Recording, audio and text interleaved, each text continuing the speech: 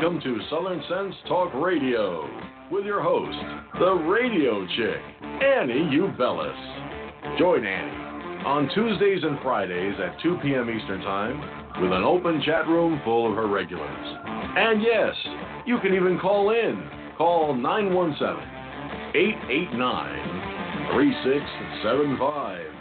That's 917-889-3675 to be a part of the action on the phone line. Not able to listen live? Not a problem. You can always catch Annie, the radio chick, and Southern Sense Talk Radio podcast in archives at southern-sense.com. So sit back, relax, and enjoy Southern Sense the right way.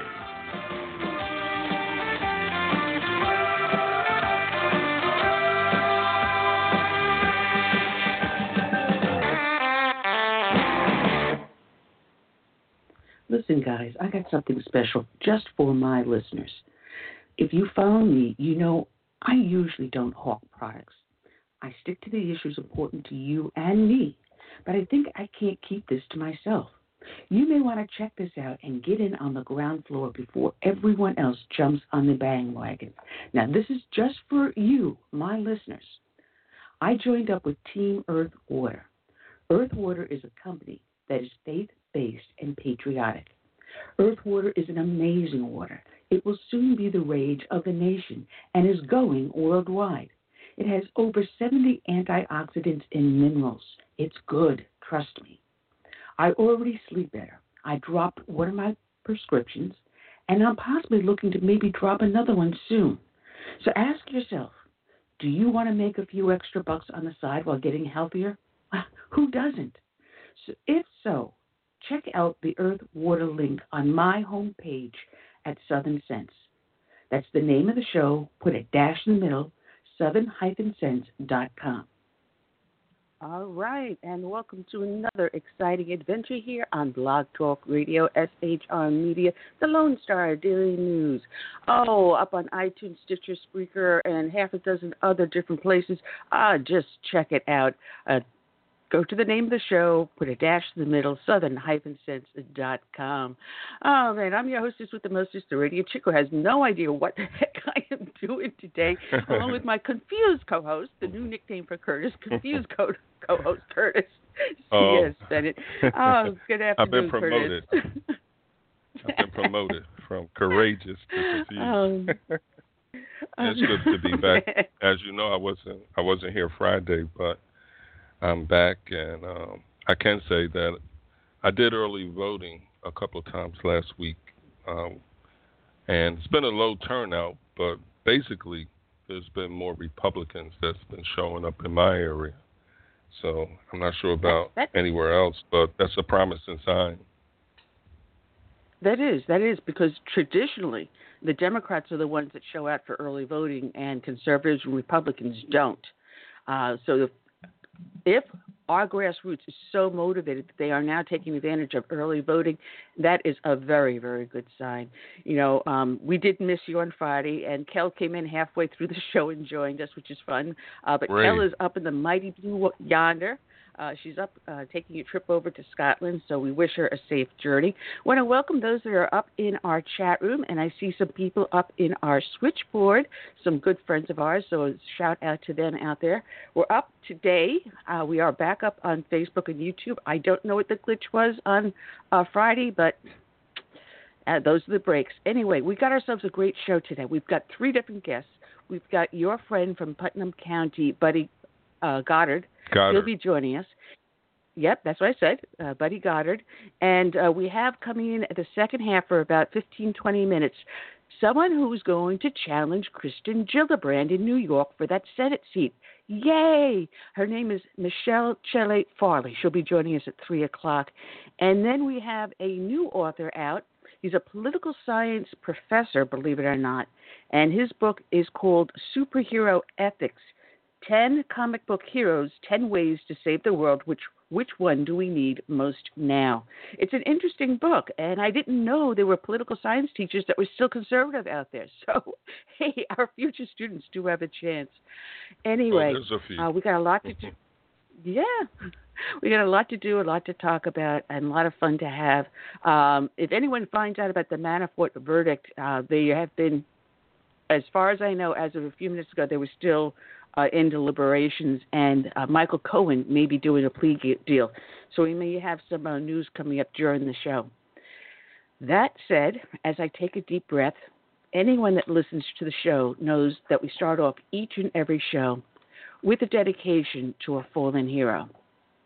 And today's dedication is going to go out to Deputy Sheriff Ryan Douglas Zirkle of the Marin County Sheriff's Office out of California. His end of watch was Thursday, March 15th of this year. And this is from Mercury News.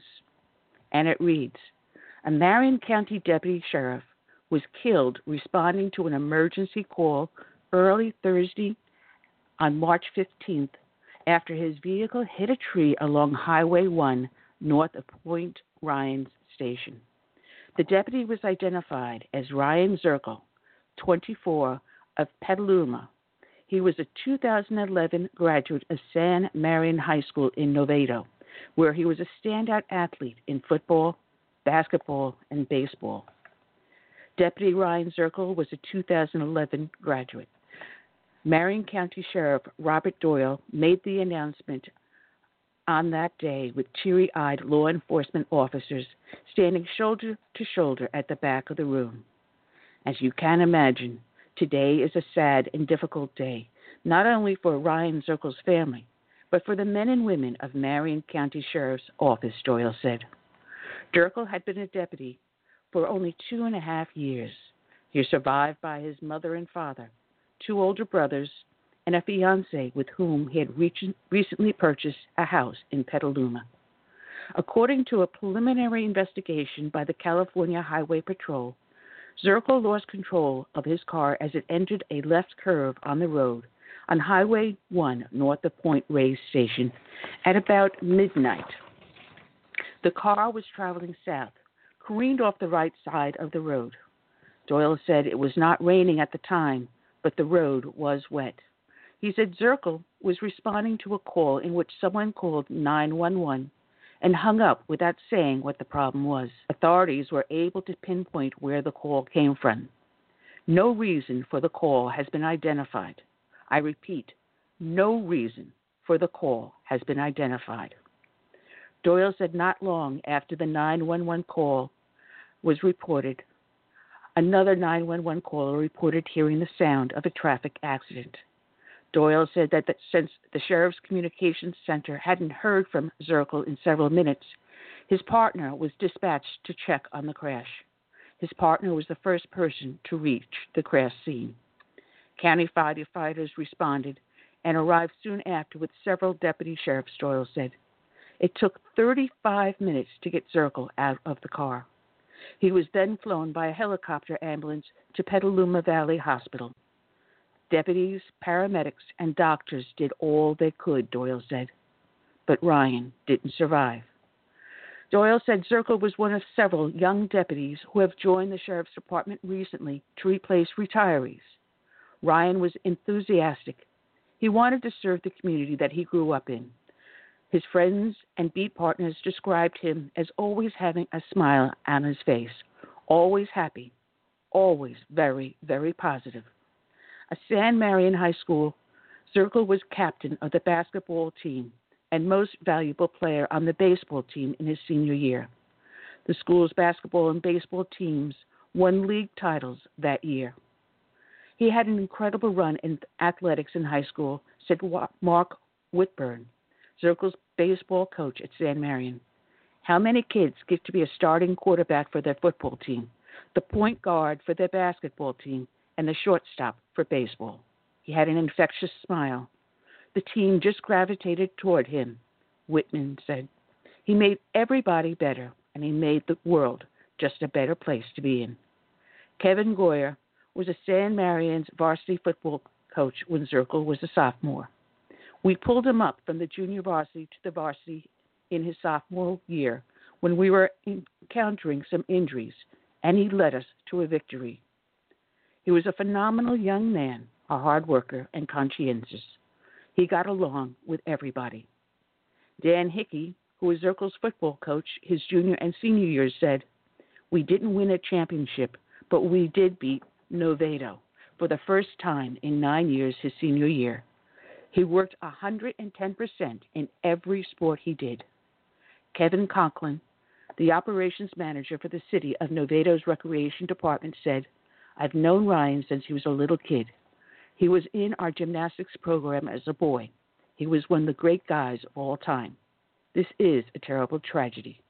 Chris Glennon, a lifelong friend and teammate of Zirkle's in the championship basketball team, said, "Meeting him in kindergarten and growing up a block away from him is one of the best things that ever happened to me.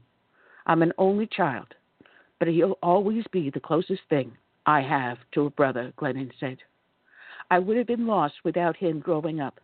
He's been my best friend for 20 years, and it's just not fair this happened to him." Thursday afternoon, a long law enforcement procession escorted a car carrying Zirkle's body down Highway 101 from Sonoma County. The procession went into downtown San Rafael and then to Monte's Chapel of the Hills on San Anselmo. Today's show is dedicated to Deputy Sheriff Ryan Douglas Zirkle. It's also proof positive that our law enforcement lives mean a lot. Those false 911 calls do cost lives. So this show is dedicated to all of our law enforcement, first responders, and emergency responders. It is also dedicated to all the brave men who serve in our nation, in our military, from the birth of our nation through today and into the future. We dedicate to them this song by Todd Allen Herndon, "My Name is America." May God bless each and every one.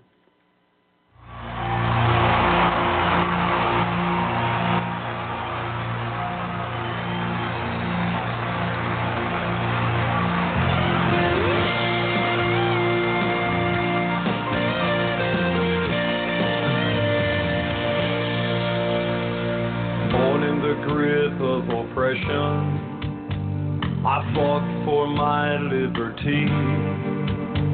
I paid with the blood of my people. Freedom has never been free. Now my door's always open to dreamers and friends. When I'm attacked, I protect and defend.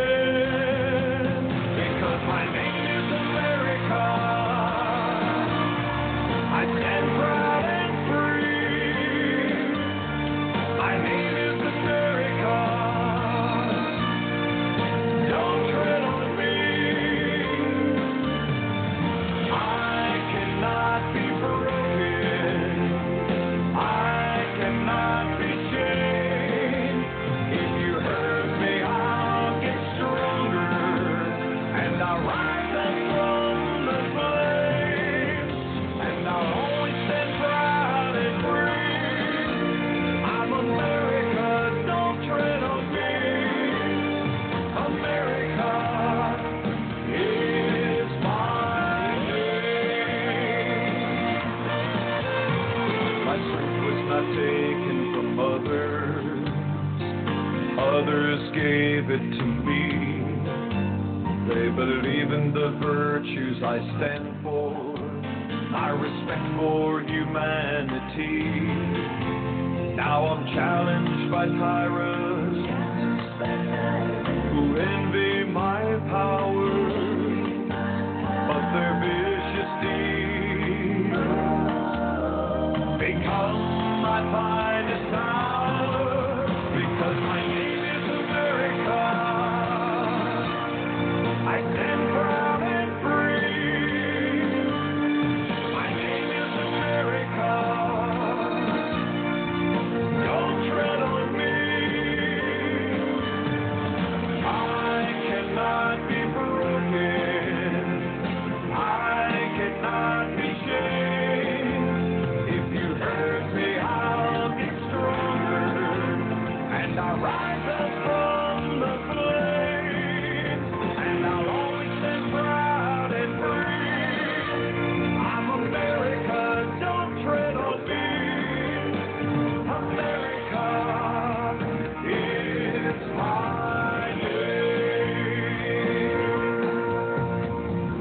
those who need me, I'll always be here.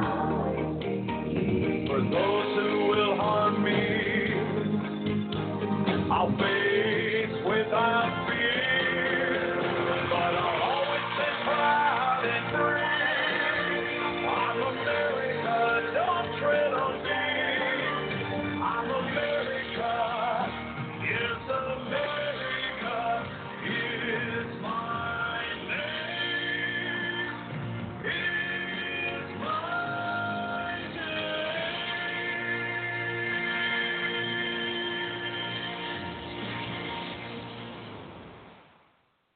All right, we're back. You're here listening to Southern Sense here on Blog Talk Radio, SHR Media, the Lone Star Daily News, up on iTunes, Stitcher, Spreaker. Oh, good Lord. Go to the name of the show, put a hyphen in the middle, southern-sense.com. I'm your hostess with the mostest, the radio chick, finally getting my act together, along with courageous and confused Curtis.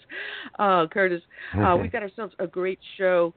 We've got so much to talk about, and it looks like we got your buddy in on the studio already, so let's welcome your buddy, Buddy Goddard, on. Good afternoon, Buddy. How you doing? I'm doing great. Hey, how's it going, Chairman? Couldn't be better. All right. Buddy's the chairman Buddy's the chairman of our Putnam County Board of County Commissioners in Florida. Yes, he is. Yeah, and he's been on the show before, so we're going to have a lot of fun with him. There's so much going on, so much to talk about.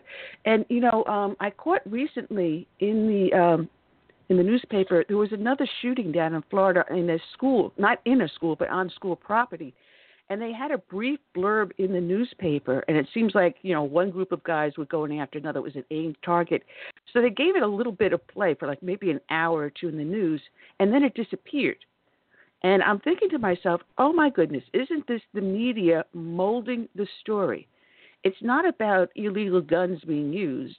It's not about school shootings. It's about molding the conversation.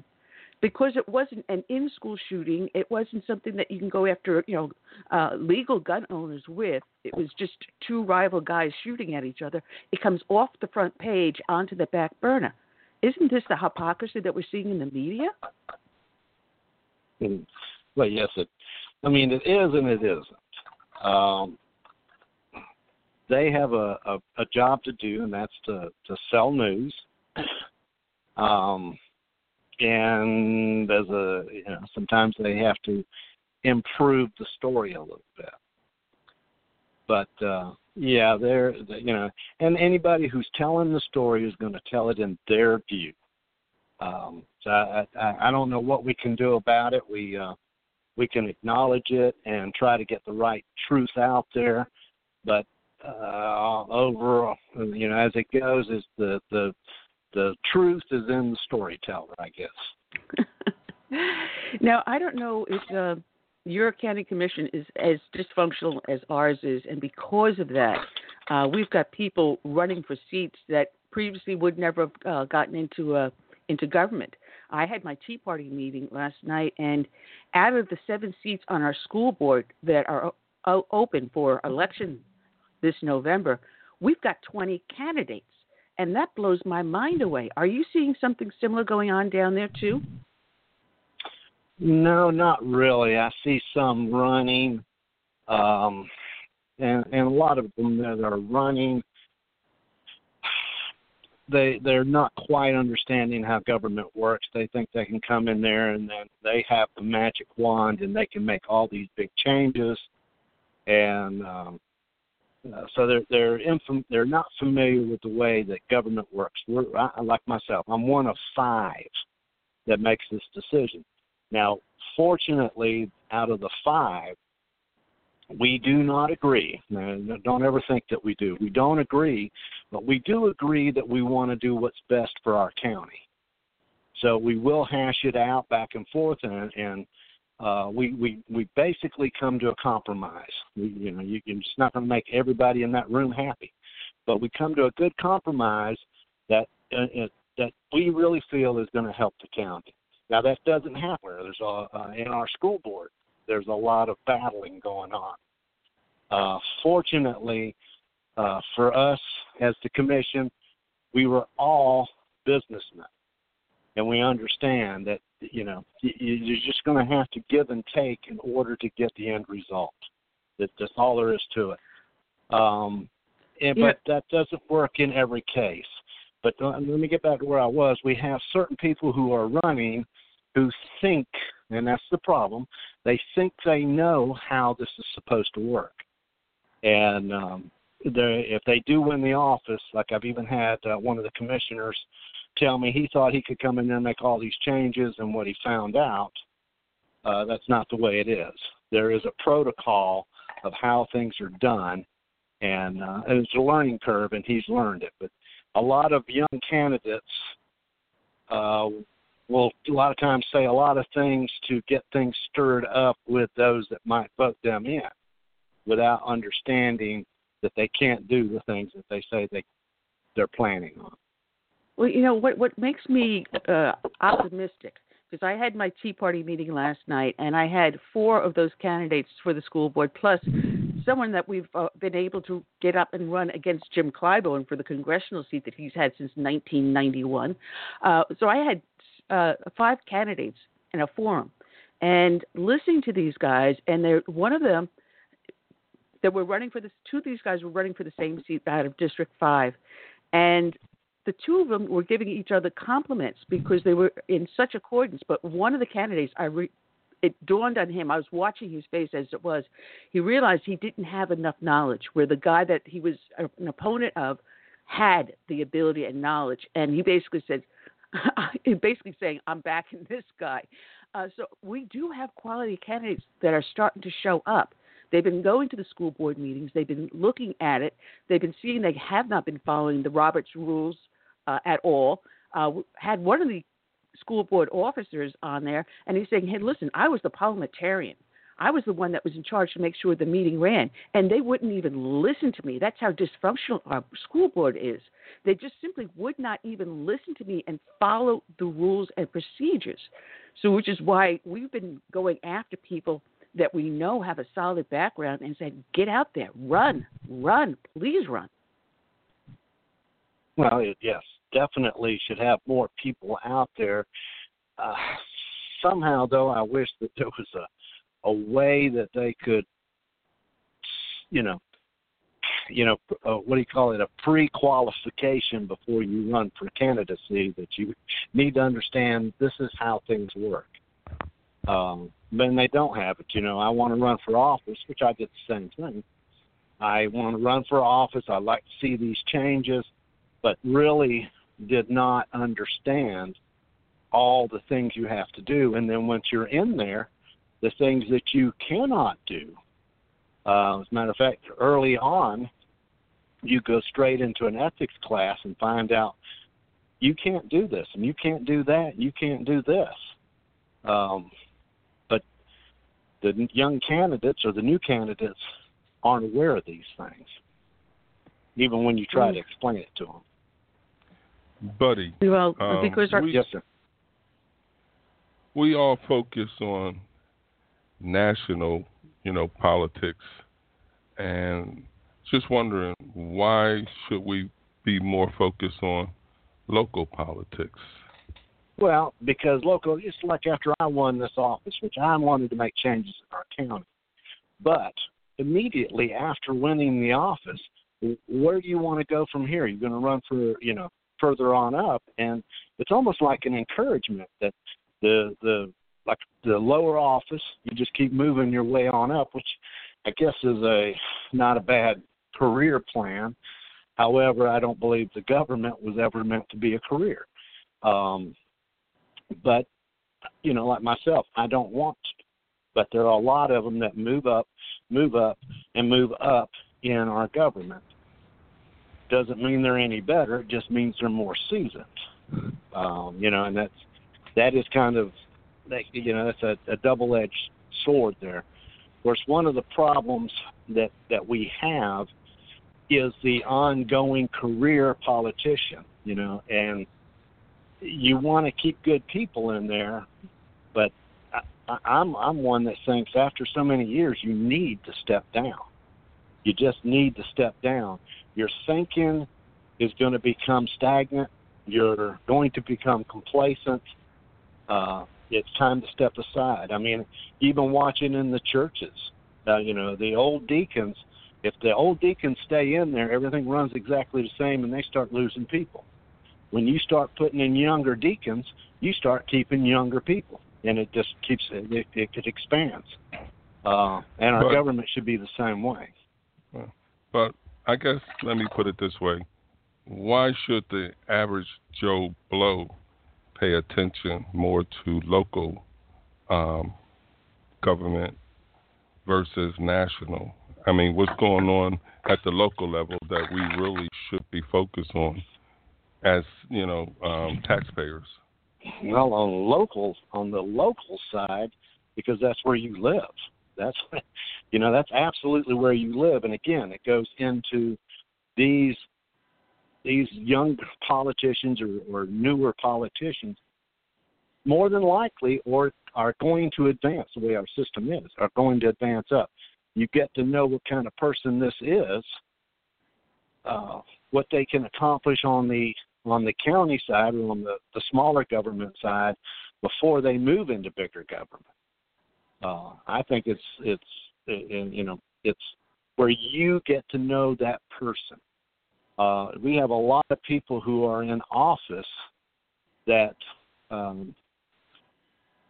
almost it's as though they're magical people and you don't get to go see them. So I think when you start out on the local or the local end where you can actually meet these people, somewhat understand what's rolling around in their head, that their thinking is for the people or their thinking is for their pocket. It's funny because you talk to any of your local neighbors or to anyone in your social group and you ask them, do you know who your local councilman is or do you know who your school board representative is? I would probably tell you 9 times out of 10, they don't. They're lucky if they even know who the vice president is. People are so disconnected from government because they don't feel that they are part of the government. They feel a complete disconnect with the way our system has evolved. Yes, and I think that's the secret of the smaller government or the local government. I try to make it a habit to get out here and see people and talk to them. And even today, I was talking to some people who knew I'm a county commissioner, and they literally had to, of course, now we're doing local voting, and they literally had to ask me, who are the other commissioners? And like you said, it's almost stunning. You live in this county. Quite often we're in the newspaper, and you're wanting to be part of the voting system, and you don't know who is in office right now. And it's I don't know, it is shocking, but I do try to get out there and in my own little way try to educate them how the government works, why it does work like it is, why this is still one of the best systems there is by far across the nation. I've had the luxury of going outside of the United States and seeing how other countries are. We still have, ours might be flawed to a point, but it's still the best system in the world. No. Well, that I definitely agree with. No, that's all right. That I definitely agree with, because my county council sees me sitting there and they're going, "Oh Lord, what are we in for now?" They know me. Yeah, it's going to be an interesting election season because, like I said, we had the Tea Party meeting and it was so much fun to have the 5 candidates up there and all fielding questions at the same time and bouncing off of each other. And it was such a meeting that was so educational that they got to see that, the people in the audience were not dummies. They were aware of what was going on. And we were able then to test their mettle to see, is this someone that we really do want to get behind and vote for? So it's something I want to see more communities do. And I'm sorry that people aren't supporting tea parties, because I've been kept on going here since 2009. And the people walking out saying, thank you, I'm glad you're still doing this. But getting the citizen involved in government, that's the difficult part. Trying to encourage people to know what's going on. How do you do that? You just try to go out there and talk to them is what I try to do. That, if you can't sit back and complain about everything going on if you don't get involved as to why it does what it does. How come government works like it does? What can you do to help? Quite often, let's take something simple as though that we've been getting all these rains. As simple as flooded roads. How do I know your road is flooded if you don't let me know it? I know they really think that we have that magic globe that we're looking in and we can see all these little problems. And so when they get involved and they actually call you, in today's world, send an email. You don't even have to personally talk to me. Send an email. But if they'll let you know what's going on, then we can possibly take care of it. But if you just sit back and you rub the rock, is what I call it, you rub the rock and wish that somebody would come fix this, it's never going to get fixed. You must, in order for, this is your government, and in order for you to get these things going, or at least understand how they go, you need to get involved. And it doesn't mean being at every meeting. It means paying attention to what's in the newspaper. Take the moment to call one of your local representatives and talk to them. Get the what do you call it, the banner back and forth. You tell them what you need, they can tell you what they can do. But you need to have that interaction. And I think most, especially local government, are very willing to sit and talk with anybody if they're open. If they're just going to complain, you almost put your fingers in your ears, sadly enough. But if they're willing to sit there and have a good conversation, how much they could learn and how much they could, not being an elected official, but how much they could help change the course of their county if they're really wanting to see it change. Or city, it's to me, it's the same thing. Hey, Buddy, well, what complaints do you get the most about? Is it high taxation, crime, high millage rates? What is the most complaints you hear about? Well, ours, and I'm sure it's the same all over, having a good workforce. We do not have a good workforce in our county.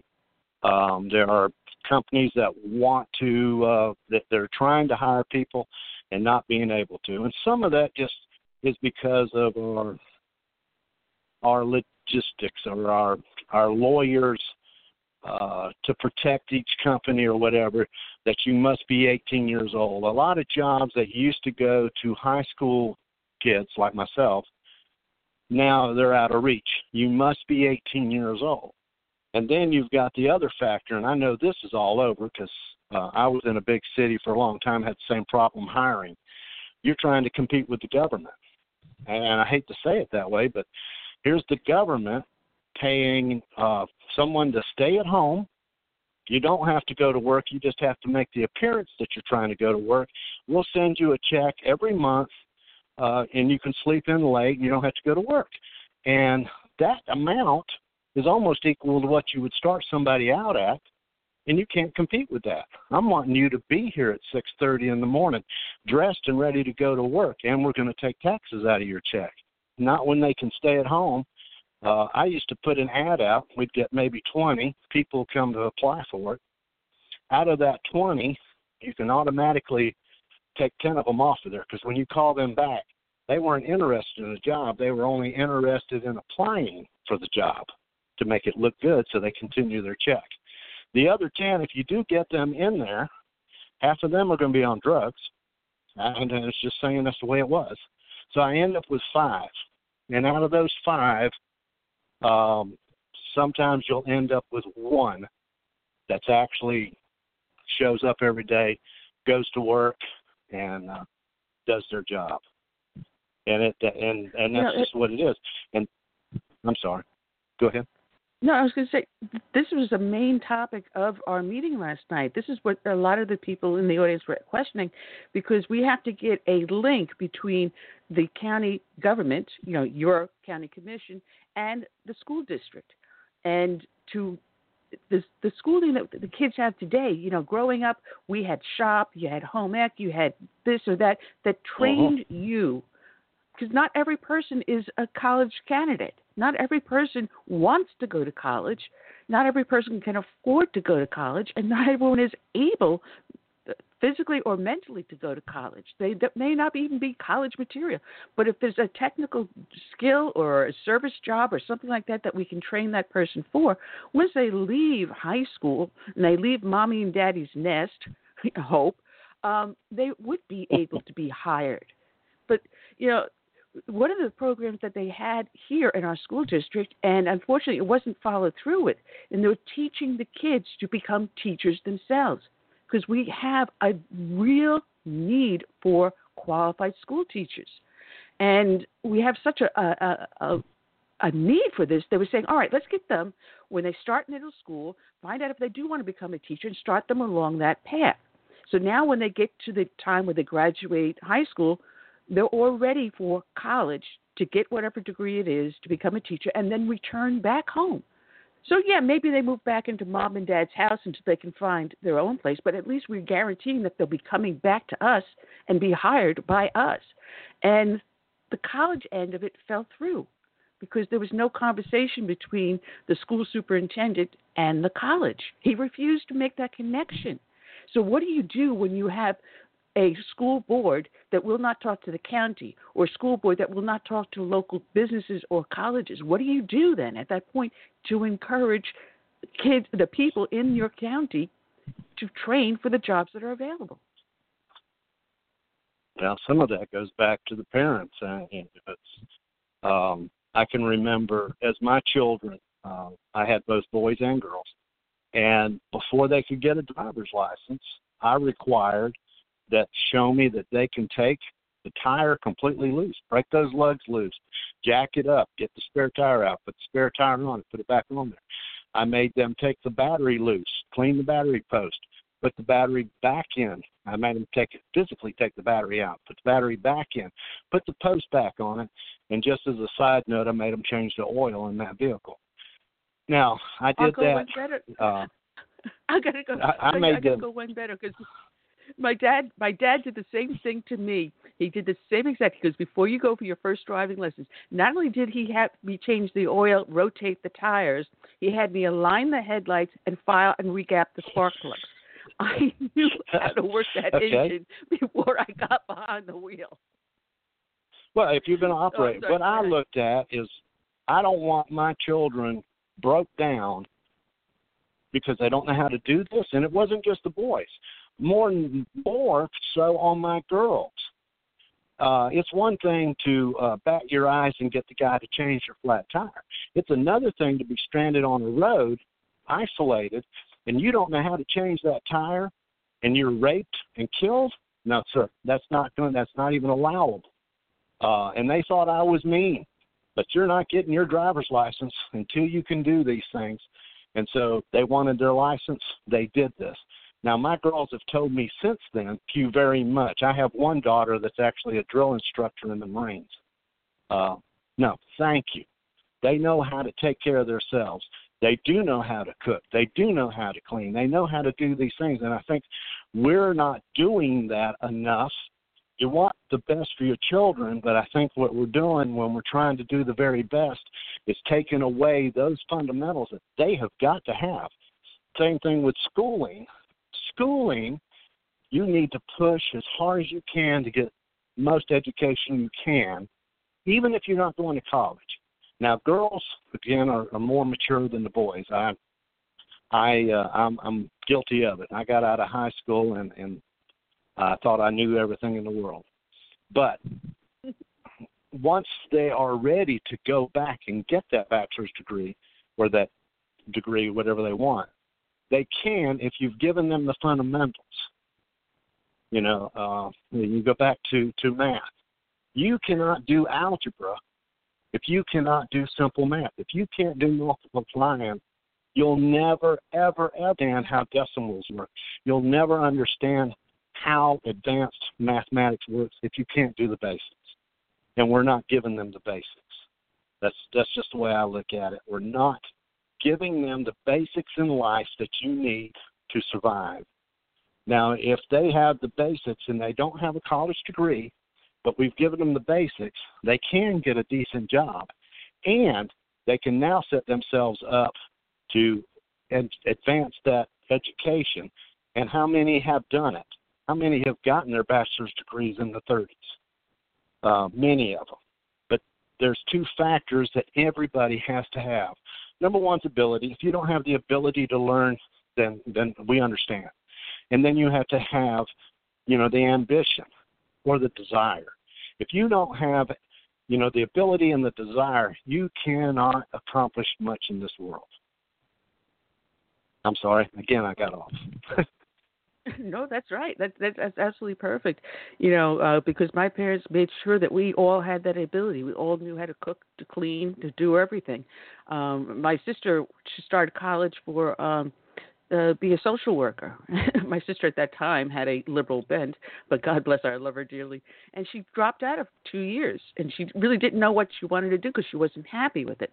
And my parents hounded her and hounded me to force her to go back into college. She says, no, trust me. She's going to see the light of day, and she will go back. She will decide what she wants to do, and she'll go back. And she did. 2 years later, she went back to college. She got a law degree. Not only did she get a law degree, she got past the bar exam, the top 10%. And that means that she could get a license to practice anywhere within the United States. And she's been a partner in 2 different law firms, and she's still working as an attorney, and she's as solid conservative as they can get. So, like I said, she saw the light, but sometimes you have to give them a little head to let them see where they want to go. But the problem I have with the social programs that you're mentioning is it's not welfare to work. And at the time I applied for unemployment back in the 1970s time, you had to go in, you had to stand in line, you had to be at the counter on time. Lord, if you were 5 minutes late, you were going to be denied your benefits. And you had to prove that you actually went out for a job interview. Why didn't you get the job? You had to answer why you didn't get it. And after a certain amount of time, they took you off unemployment. But now you have, under the Obama administration, unending unemployment. We've got to stop that. Right. We've got to bring in the welfare to work programs to take away those incentives. Well, now, we that was took my it away. rant. Right. What we've done is we sped up the welfare program. It's a horrible system. It just is. I'll just throw this in there real quick. A long time ago, I had a motorcycle accident, and I messed my leg up pretty bad. So I had to go through a lot of surgeries, thought I was going to lose my leg. But anyway, once I had to learn how to walk again, okay? Once I got to where I could walk again, that leg did not operate, even though my brain would tell it for its toes to move and we're backing up or we're going to do whatever. The leg did not understand it. It just got, where it didn't care. The muscle had deteriorated. All of that had happened. And that's what happens when you just leave people. You do not even have to worry about waking up in the morning. We got this. We're going to take care of you in every aspect. And you lose all your ability.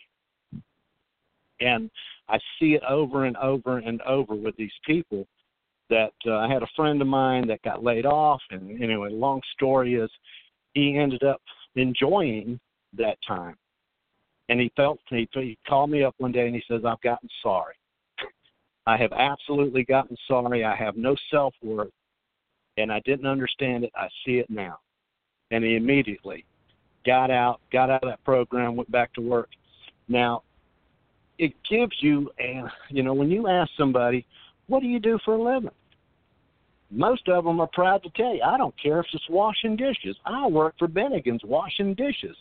They'll tell you what they are, they immediately. They're proud of who they are. And when you talk to the other one, well, I received federal funds. You've taken away their integrity, and it's wrong. One of the things, and he was a Democratic president, but I always admired Roosevelt for at least coming up with what was that called, the Citizens Conservative. I can't remember what it was now. Citizens it was called Conservation CCC. League? Yes. Okay. Where he saw where there's government things that need to be done. I've got people out here that need work. Okay. Now, he couldn't possibly do that today, but he said, look, if you want to go to work, you go work at this, whatever, Yosemite Park. You go out here, they'll put 20 guys in basically a barn, put 20 beds in there. There was no air conditioning, services were very poor. But these people got some self-respect that they were working. They could put money in an envelope and send it back to their family. Wasn't great work, but it was proud work.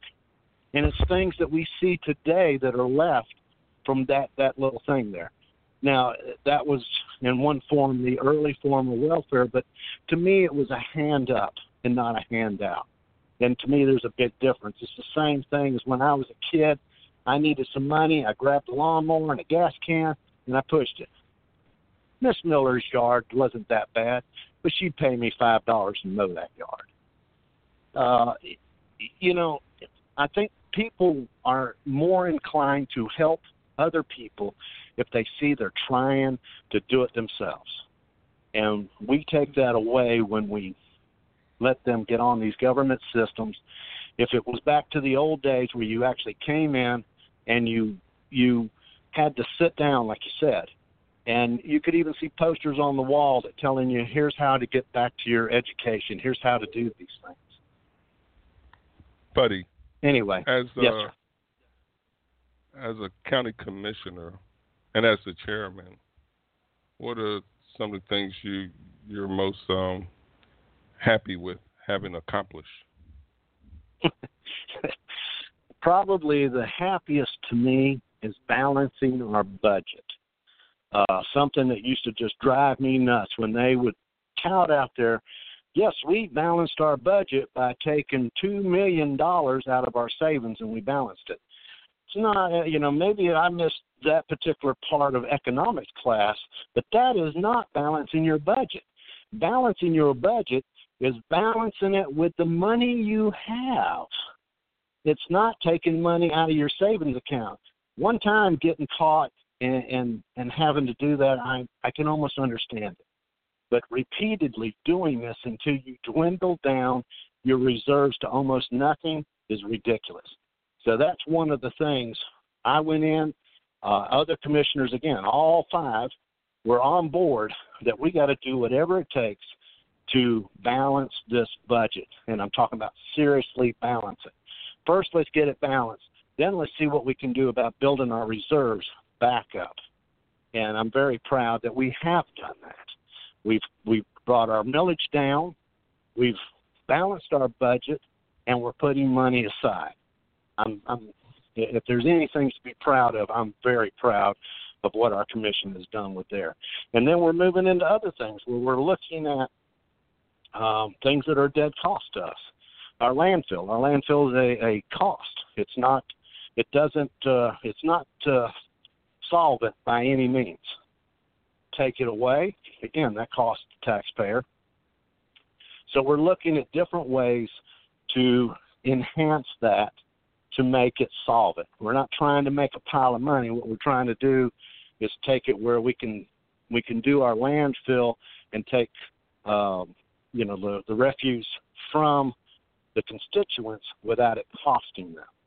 But anyway, we're looking at that. We're looking at a lot of things. The biggest problem, I think, every county across the nation is infrastructure. Infrastructure is a very costly but necessary commodity, and it's money that people don't see where it goes. When you put that big drainage line in, they don't see it, until they flush that toilet. It's not something they particularly care. When they turn that faucet on and fresh water flows out of there, they're not as concerned as how it got there. But that is part of the government. How do we provide these at a reasonable cost and keep everything else? They still expect the roads. They still expect street lights. They still expect the libraries, and our libraries should be more used than they are. But that I think is our battles. But as far as the major accomplishment, balancing that budget to me is to be our most shining light. Well, do you ever get an opportunity to work with other counties or learn from them the things that work for them? Yes, that we could borrow? We do get the opportunity. Quite often we go to these in our state. It's called the Florida League, Florida Association of Counties, and we get the opportunity to talk to other counties, and it's actually enlightening. Our county, our tax base is I think it's just over 50% that actually pays part of the taxes. So we have a bit of a struggle. We don't have the money coming in. It makes us fiscally constrained, but we're not the only ones. We're about dead in the middle as far as the other counties. And when you listen to these other counties, some of them, we happen to live next to the fastest growing county, St. Johns County. They have a lot of money coming in. They've got beachfront properties. They've got businesses moving in. They've just got a lot of money that's moving in there. But, again, they've got infrastructure. So it's very costly to take care of that infrastructure and build schools. They're building another school now. They've built, I think, 5 in the past several years. And so these are very, very costly. And they're wondering, how are we going to pay this? How are we going to pay this? Look at our crime levels have gone up. They've got all these problems, but they have, it's like you think they have plenty of money, but they're dealing with the same things we are. They're just dealing with it on a bigger scale than what we are. So every county is going to have their own battles one way or the other. It's just a matter of looking at the whole picture. How you want to do these things? What's the most cost-effective way to do this? And is now the right time to do this? Talking to the other counties and the other commissioners, we have a lot of the same things. And what helps is when they have stumbled or they found something that didn't work or something that did work, they're very eager to pass that on to the other counties and let us know, how this works. Well, that sounds wonderful. I just wish my counties would be able to do that, because we do have competing counties here, and they're highly competitive. We've got Jasper County, where they're trying to build a port, as the Savannah-Jasper port, because we need deep water ports. But that would import jobs here into our county, the adjoining county. But we also have the problem where we have certain neighborhoods that cross county lines. So on one side of the street, something may be a regulation. On the other side, it may not be. So we have a lot of competition rather than cooperation. And that is sad. So that's one of the reasons why we're looking to turn not only the school board over, but the county council over also. But that's important. We need to get the counties to start to cooperate more often. Yes, you do. Again, I was unfamiliar of, in this case, like the Florida Association of Counties. I didn't even know what that was. Never heard of it until I got in office.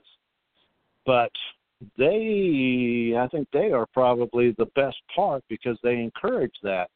It's the old adage of cutting off the nose to spite the face. We're all part of a connected members. And we, grant you don't have to agree with what your neighbor does, but at the same time, you have to kind of get along with your neighbor because they're there. What they do does affect you. I mean, it's like I heard a saying a long time ago, a man that was growing the best corn ever. You know, he won awards for his corn. His corn was great. And he made sure to give his seeds to his surrounding neighbors. Here's the, you know, these are championship corn. And he gives seeds to all of them. And he's had people ask him, why would you do that? You know, you're known as the very, very, very best corn grower, and they're going to be competing with you. And he says, yes. But if they're growing faulty corn or inferior corn, their pollen is going to affect my corn, and I won't have as good a corn as I've had. If I give them the very best seeds and they grow the very best corn, and I take care of mine, I'll always have the very best corn. It's just the way it works. Man, this is what I've got to get our county council to do. As a matter of fact, my councilman happens to be the chair of the board, too. So I see him in church all the time. But I've got to encourage him to get out more to explain what is going on. You know, he does show up occasionally to our meetings when something important is happening. But when you have adjoining roads, you have, you know, certain facilities that cross county lines, it's important to get that cooperation. And that is something that we're missing. So, you know, it's a lot of work that we at the grassroots have to do. But before we vote someone into office, we better know who the heck we're voting into office. Correct. And take the time to ask them these questions. You know, not that it always works, but generally if you can ask somebody a question and look them in the face, you can pretty much tell whether they're telling the lie. And again, one thing I have learned, and I take this to heart, women, and I'm not trying to preach, I'm just saying most women have what I call the gift of discernment.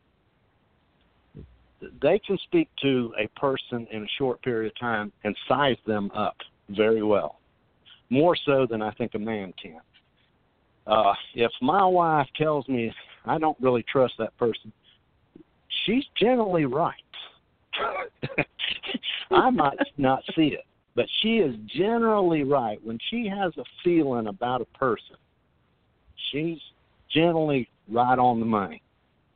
So I think if you got the opportunity to talk to that person and ask them questions, you know, it could be me asking another person a question, and how they respond, my wife's paying attention to that. And afterwards, she would tell me, you know, he was lying.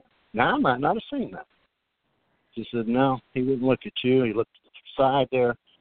Yeah, he wasn't telling the truth. And, you know, so, yes, when you can get out there and actually talk to these people, you can get a lot of information and pay attention. You know, like for me, I'm fortunate.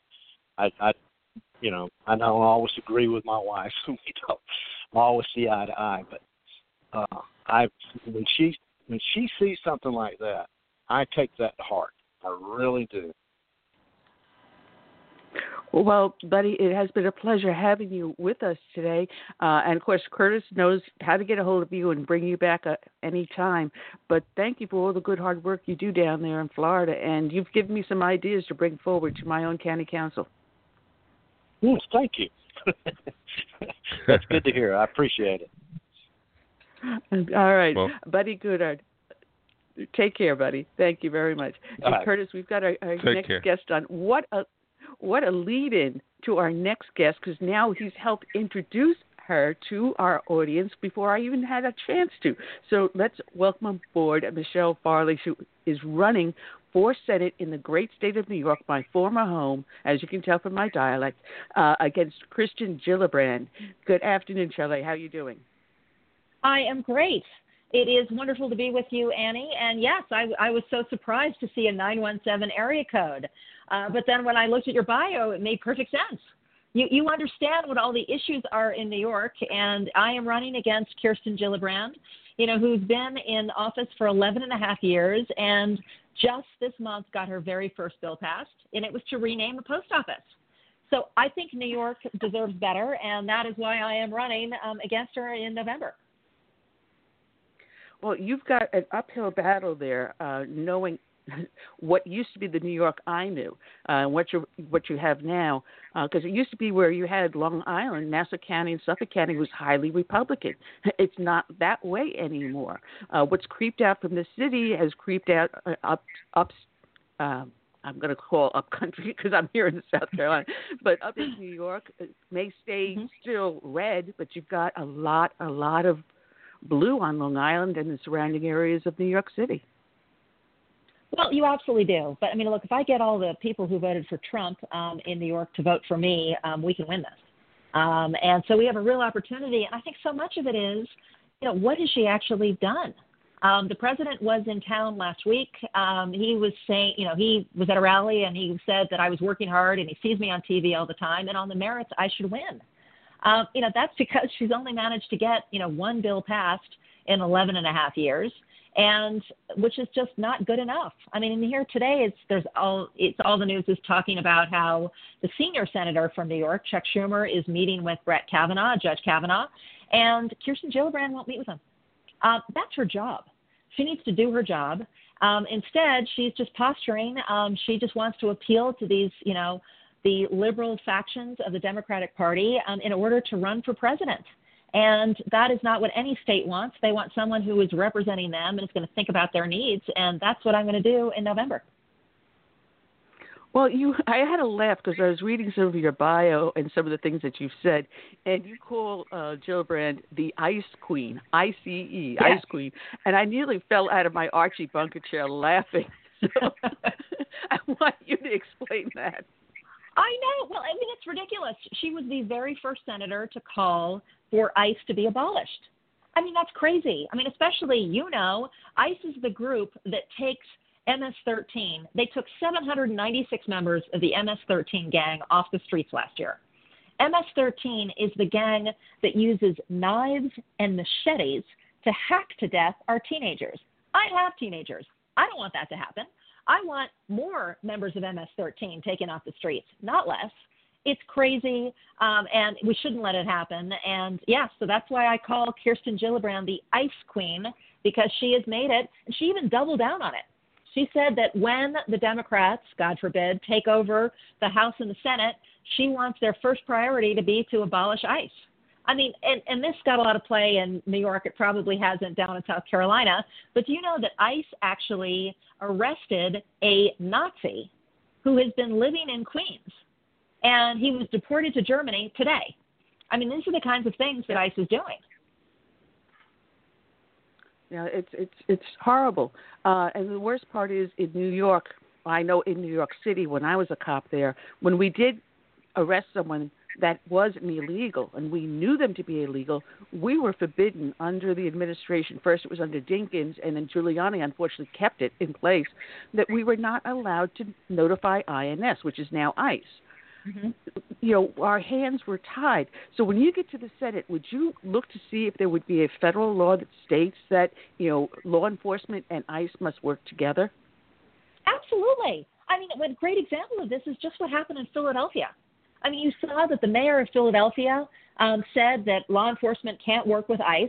They had someone who had been deported who came back to Philadelphia. ICE knew that he was back. They just didn't know where. And the Philadelphia police weren't able to help him.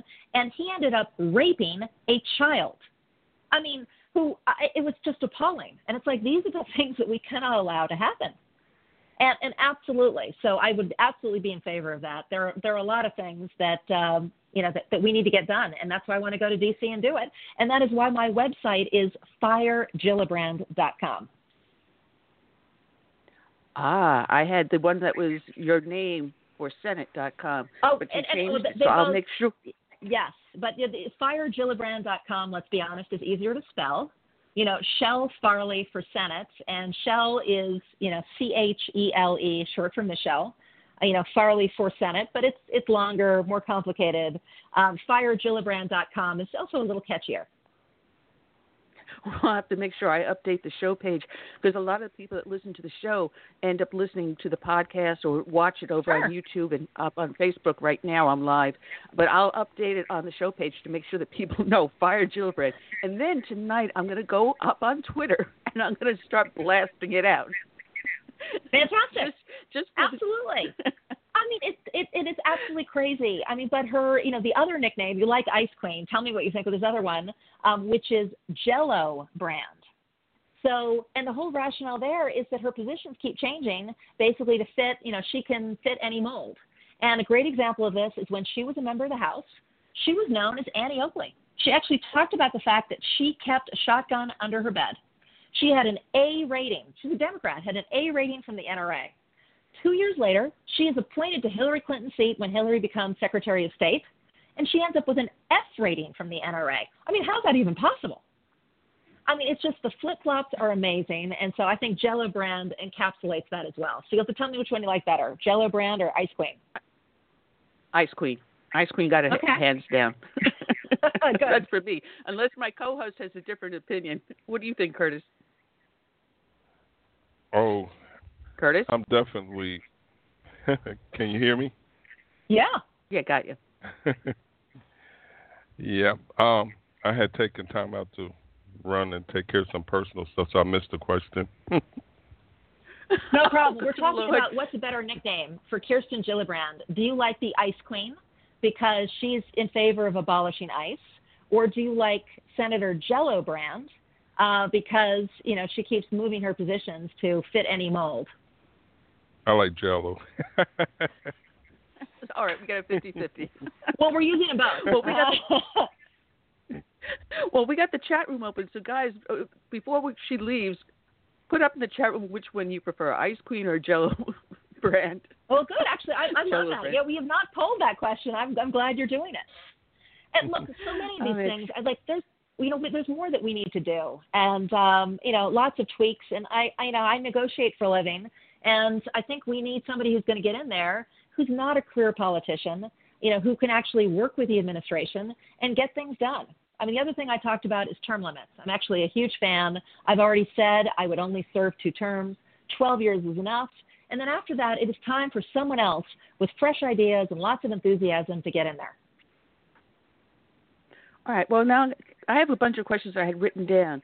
Harry Reid had changed the filibuster rule, and they were really happy with it when the Democrats were in control. Now the Republicans are in control, and that rule has still not been re-implemented. Where do you stand on the filibuster?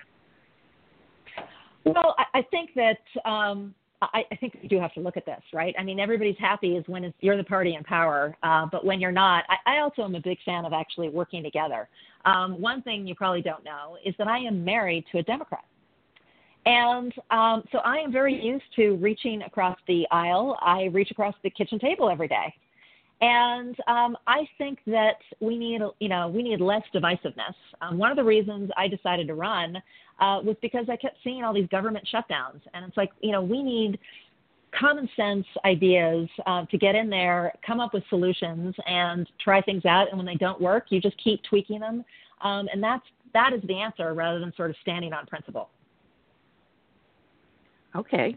Because right now the Democrats are all crying into their soup because the filibuster rule is not there and they can't block, even though they still are blocking a lot of stuff we're doing.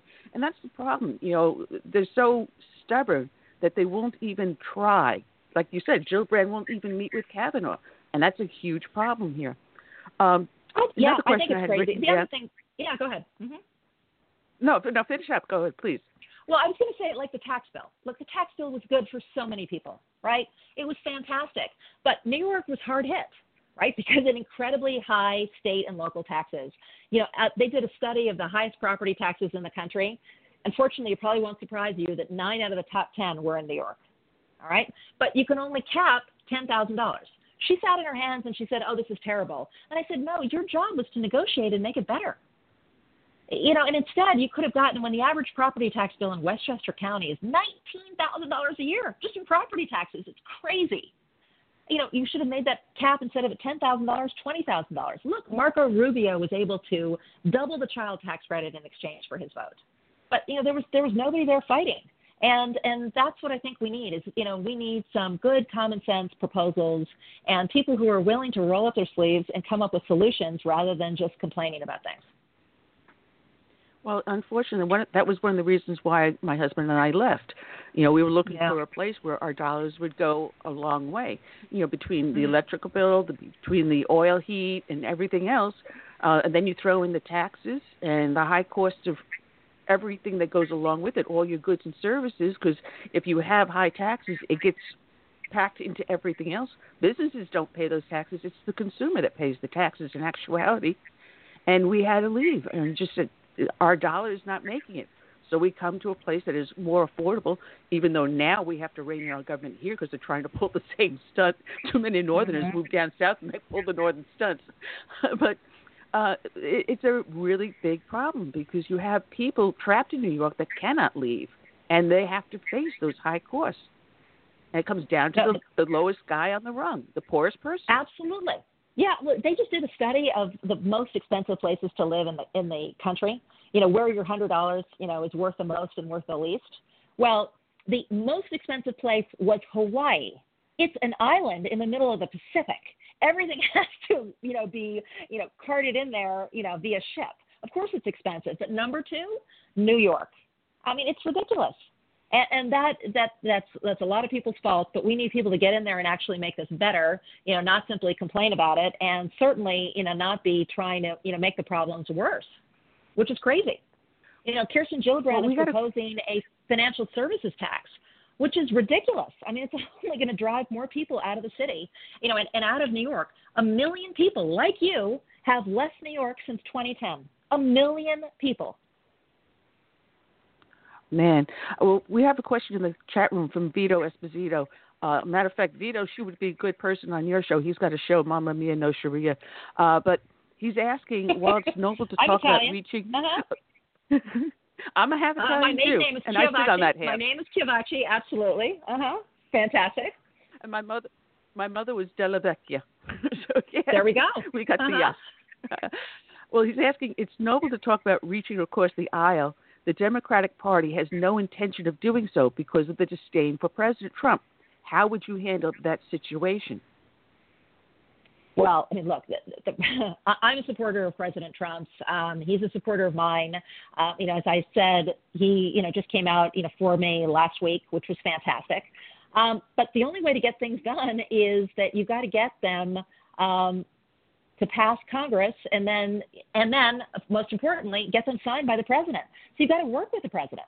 I actually think that this would be very helpful for New York. To have a senator who can actually work with the administration, work with the president, and get things done, and especially working with the minority leader, of the Senate as well. So that's very much my case, and I think we're getting a lot of traction, and as I said, we're getting a lot more exposure, which is fantastic, because people, want somebody who's going to be thinking about them, not running around the country, running for president. I mean, I was horrified to discover that Kirsten Gillibrand missed a vote last month. Why? I mean, it wasn't for a good reason. She was out campaigning for Tammy Baldwin in Wisconsin, although Senator Baldwin made it back for the vote. And then she went down to Illinois. Both of those senators made it back for the vote, but she stayed to campaign with the Pritzker family. And, I mean, that's not a good reason. I was like, I won't miss a vote unless I have a really good reason, and campaigning for someone else is not a good reason. Right now, it looks like Ice Queen and Jello Brand are like going neck and neck, but there is a comment following about reaching neck and neck right now. But the comment is that if you reach across the aisle, count your fingers afterwards. I know. Thanks a lot. But I know that I used to say something. I was like reaching across the bed, and people did not like that. And so I was like, oh, that's right. It's a wrong visual. The kitchen table is better. At home with my Democratic husband. And actually, to his great credit, he is the one who convinced me to run. So I have never been involved in politics. I'm a finance person, and I have seen firsthand what it's like, to run a company and have to meet payroll and only pay the money, spend the money that you have. But I was asked if I'd be interested to run, and I said, frankly, I'm very flattered, but it's just not a good time. And I went home and I mentioned it to my Democratic husband, and he's like, "Are you crazy? Call him back and tell them yes." And he said, you're always complaining about this, the dysfunction, and here's your opportunity to really do something. And he's like, it's not a good time, but he said it's never a good time, and it's not a bad time. So I have to thank him for that. And quite frankly, I think he feels the Democratic Party has left him. He's from a family, his great uncle, Jim Farley, was FDR's campaign manager. He was head of the Democratic Party, became postmaster general. And I think there are a lot of people like that who were, really, not happy with the, wildly liberal direction that the party seems to have gone to. I mean, embracing socialism is crazy. Well, we used to call them Reagan Democrats. Or your husband is more of a Reagan Democrat then, huh? Yep. Nice. Absolutely. Do you have time to take a call? Sure. Okay, let's bring in the caller. It looks like a Skype caller. Just waiting for the switchboard. There we go. You're on the air live at Southern Sense. I'm your hostess, Annie, the radio chick. Our guest is Chele Farley, who's running for Senate against Kirsten Gillibrand. To whom am I speaking? This is Mike from Singapore. And, Hi, Mike. yes, regarding the Muslim ban, absolutely Trump did a great job because already the ISIS and the dark forces of the Islam are already living among us. And as a result, we have first get intelligence reports, and first we have to find those people that are terror cells in United States of America, whether working with Middle East countries such as Iran and Palestinians and etc. So first we have to find those people and neutralize them, anti-terror CTU, counterterrorism unit in United States, and then maybe we can open some more door for more of the Muslims in the future coming in. Am I right or wrong? Please, go ahead. Well, I think you're absolutely right. We need to work together. No question about it. I mean, and that's one of these reasons why I'm so supportive of ICE.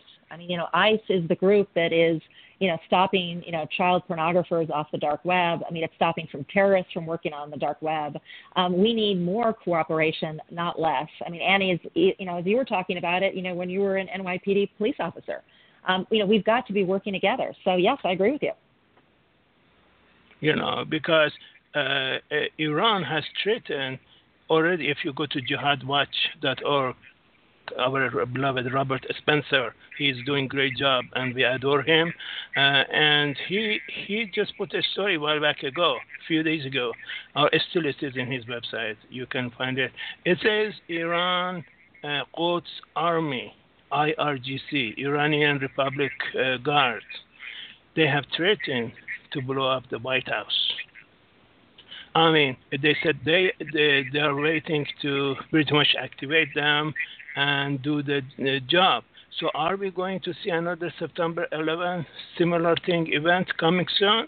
I mean, we have to tell Iran if anything happens to our White House or any part of the United States, we are going to nuke them to the Stone Age. And that's the message we should give them. Go ahead, please. Well, ICE was created after 9/11 to prevent another 9/11 from happening, which we absolutely do not want.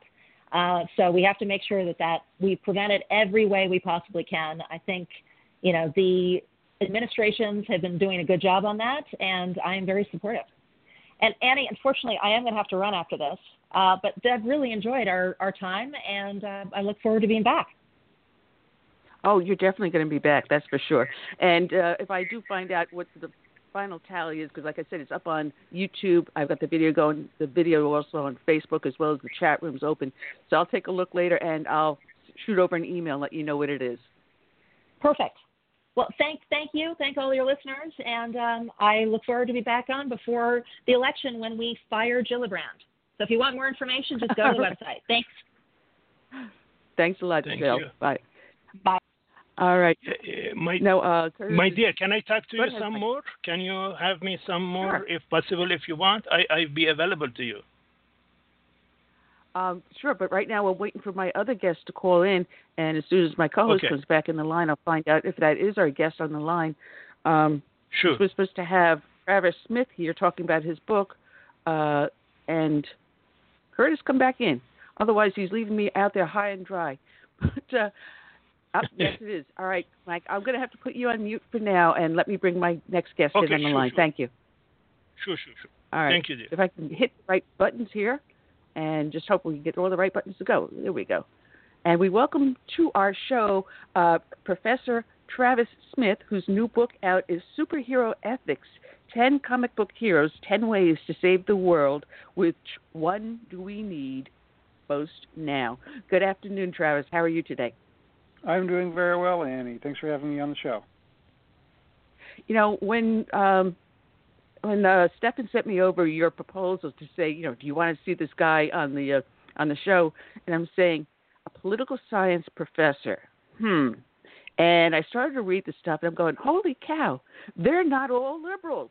There are actually some conservatives out there. You blew me away. There is hope for our youth. I suppose if you want to put it that way, Annie, sure. But you also contribute to the Daily Caller, so, it was an amazing book. I have read it from cover to cover, and there's little Post-it notes all over the book for me to ask you questions. So I don't even know where to start. As a matter of fact, that's great. Well, in your book, you explain there's 3 types of superhero movies. And, I grew up in a different era, and I stopped reading comic books back in the early 70s, probably late 60s. So reading about the characters in this book, I never thought of it because of having 3 different categories of superheroes movies. I didn't pay much attention to it. But when you explain it, it was really interesting. So explain why there's 3 different types of superhero movies. Right. I talk about how there are some movies that are obviously just pure amusement, and some of those they sort of try to sort of have a sort of cynical, sarcastic look at heroism and don't pretend that there's any sort of role model here to be found, no moral lessons to be found. You're just to be amused. And the Deadpool movies are an example of that. But what interests me more are whether or not the superheroes are depicted as characters that we can relate to, characters whose qualities, whose personalities, whose challenges, struggles, difficulties in their lives can be seen as in some way analogous to our own, and therefore we could imagine ourselves following their example in order to handle admittedly more mundane and less fantastical adventures in life. But nevertheless, they could provide us with examples of people to admire, to emulate, to provide as role models for our children for facing the kinds of difficulties that we all have in our regular everyday lives. So there's those kinds of movies. And then there's another kind where instead they present these extraordinary beings with brains and powers and morals that make them so much superior to the rest of us. And in those stories, they're depicted as if they were sort of messiahs or saviors, where the world needs saving, or maybe even the whole galaxy needs saving. And us ordinary people can't do more than stand on the sidelines and cheer the ones we like on and scream in fear and terror at the bad guys in our midst. But otherwise, all we can do is hand over to these people who present themselves as more extraordinary than the rest of us and entrust to them that they'll use their superpowers well on our behalf and come to our rescue, because the rest of us, we're just helpless. We're incapable of taking care of ourselves, incapable of facing life's difficulties without someone to be our hero. And so I talk about how when you contrast those two, I tend to prefer the former to the latter. I tend to prefer those in which we see them providing us with examples of behavior that we could emulate and maybe make our lives happier, make ourselves better members of our communities, better citizens of our country, rather than the ones that depict us all as helpless victims that would all perish surely if we aren't saved by people we regard as more extraordinary than ourselves. You talk a lot about, responsibility in the book versus the liberal socialism. And as you said, the last one, the third one, it makes you kind of dependent. And this is what we're doing in today's society, though. Instead of looking to better ourselves, we're looking for someone else to take care of us. And this is an issue you do address in the book a lot. Right. One of the things about superheroes is that they're all characters who've, some things happen to them beyond their control, whether as a result of technology or mistreatment at the hands of others. And they all find that in order to be the best version of themselves, it's still up to them what kind of character they're going to have and how they're going to treat other people. And so they take personal responsibility for being the best versions of themselves they can, no matter what has happened to them in the past. And then secondarily, they realize that part of being the best version of themselves is what I call interpersonal responsibility. They have to be good for others. They have to help their neighbors and their communities in various ways. And it's not just a matter of a sort of purely self-interested version of taking care of oneself, but it's being as good as one can for oneself and for others. But they don't presume to take, let's say, collective responsibility. They don't presume that on the basis of their own particular excellences, their own particular great qualities, whether it's their powers or their minds or their morals. They never presume that on account of those, what they should do is rule everybody. They don't think that it's their responsibility to take total responsibility for everybody else. That's the kind of thing that instead in comic book stories, of course, is the domain of the supervillains. Whenever you've got somebody who thinks that they ought to rule, you know that they're the bad guy. Yeah, well, it's funny because you... I was just getting ready to say that. Mine would be real quick. Go ahead, Curtis. When I grew up as a young boy, my comic book heroes were like Batman, Superman, Spider-Man. And with me, it was more of a moral theme that piqued my interest, good versus evil. Now, I don't read comics now, but do you believe that good versus evil is a thing that is still in comic books today, or have they changed their structure as far as, who's a good guy, who's a bad guy? Because today some of the good guys look like or act like bad guys. Right. That's a fair question, I think. There was a rise of the so-called anti-hero in 80s and 90s comic books. There are ways in which you might say the flaws of the character are highlighted a bit more now, rather than them being presented as a totally squeaky clean model of righteousness. But in some ways, the flaws that they have does humanize them and then make them maybe more accessible to us, more familiar to us, better capable of then seeing ourselves reflected in them. And so there's a certain degree of greater complexity, moral complexity being portrayed in the stories, and there certainly are some characters whose stories and some movies that I do not regard as, providing positive role models, and I don't take my young son to see all of these movies, that's for sure. But by and large, I actually find it kind of surprising that there's something that whatever the sort of ways moral opinions are swaying in the breeze in the popular culture today, there's something about superhero stories that defy too much meddling in the fundamental, basic moral lessons that they teach about, as Annie said, responsibility and learning to be brave. That's something I don't think that we teach the younger generation enough these days, is the virtue of courage, or just ordinary everyday virtues like that we all need in order to live the best lives we can in a world that's always going to confront us with situations that are fearful and challenges that we need to learn confidence to overcome. And so there's something inherent to hero stories that make it so that we see characters and learn to admire characters who exhibit bravery and step up in those ways. Well, you kind of took some of the thunder out of it, because I was going to read a passage where you had stated that our society too often sanctions timid passivity and outsized outrage. And we see that right now with the Antifa, with the anti-gun and everything else. We either discourage or downplay everyday bravery, moderation, restraint, resilience, generosity, gratitude, decency, sociability, sacrifice, the exercise of good judgment, and the development of intellectual prowess. We don't teach critical thinking. We don't teach about. I try my best in the classroom, Annie. But, it used to be that, we didn't have welfare, so the local churches and charities would be there for those that were the downtrodden.